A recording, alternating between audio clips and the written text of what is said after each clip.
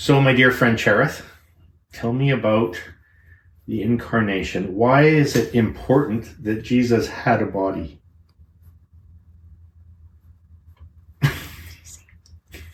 You mean has a body, Brad? Has a body. That's what I meant. Brad. Yes. Has a body. Well, why is it important that he has a body and had a body? I don't think I knew either one of those for most of my life. I knew that he needed a body to get some things done, but I never really took seriously Jesus as an embodied person, and especially as somebody who didn't just need a body for like a short-term mission.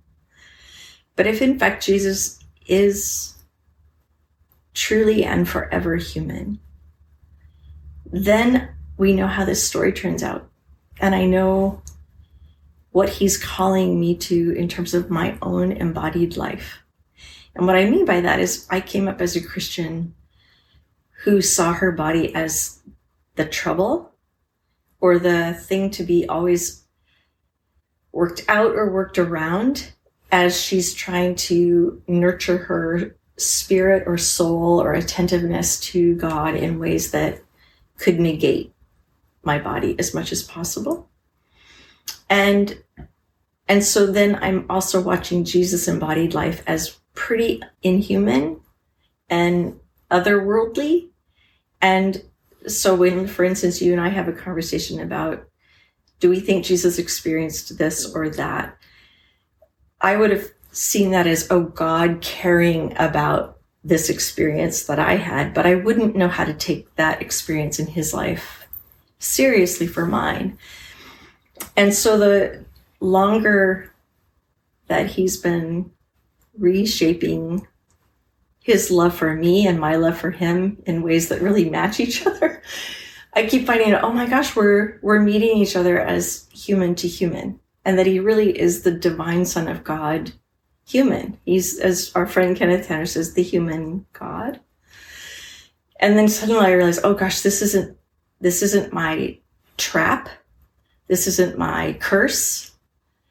This is my life. So when he calls me to eternal life, the only life he can offer me is a life that has to do with being Cherith as an embodied human being with him.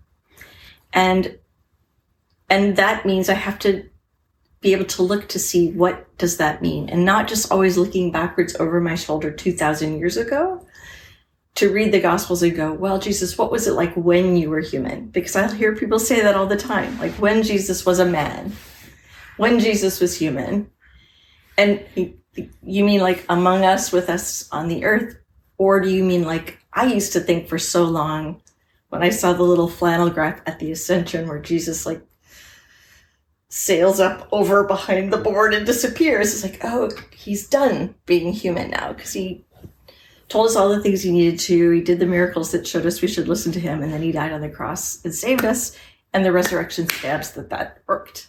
Like that would have been a very simplistic thing for me, but that would have been the Christian faith that most of the people I knew also in a nutshell would have thought.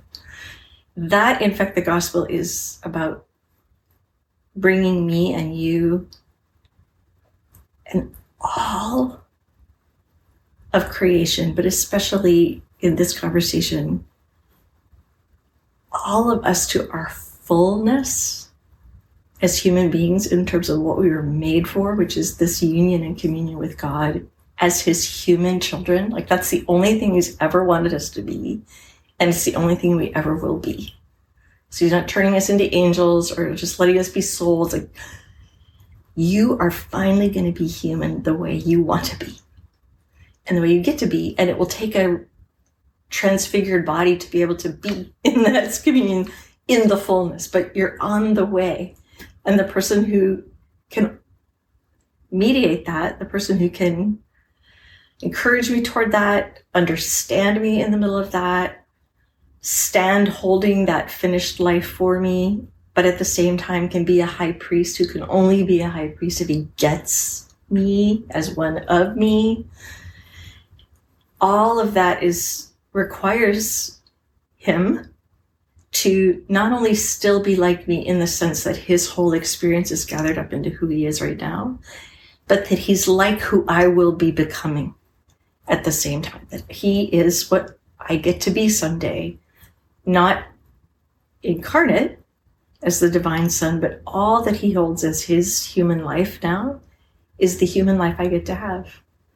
And so when we think about like a last little phrase of, well, nothing can separate us from the love of God in Christ. And I think, well, the real great word there is in. That as soon as you could separate out the divine from the human in Jesus, which is impossible because he's one person, that's how quickly you could separate out the love of God in Christ from me, which means basically it's impossible. But it's like now I can see why there is no way to have the love of God separable from anything in creation, because he's actually standing there holding that love in union.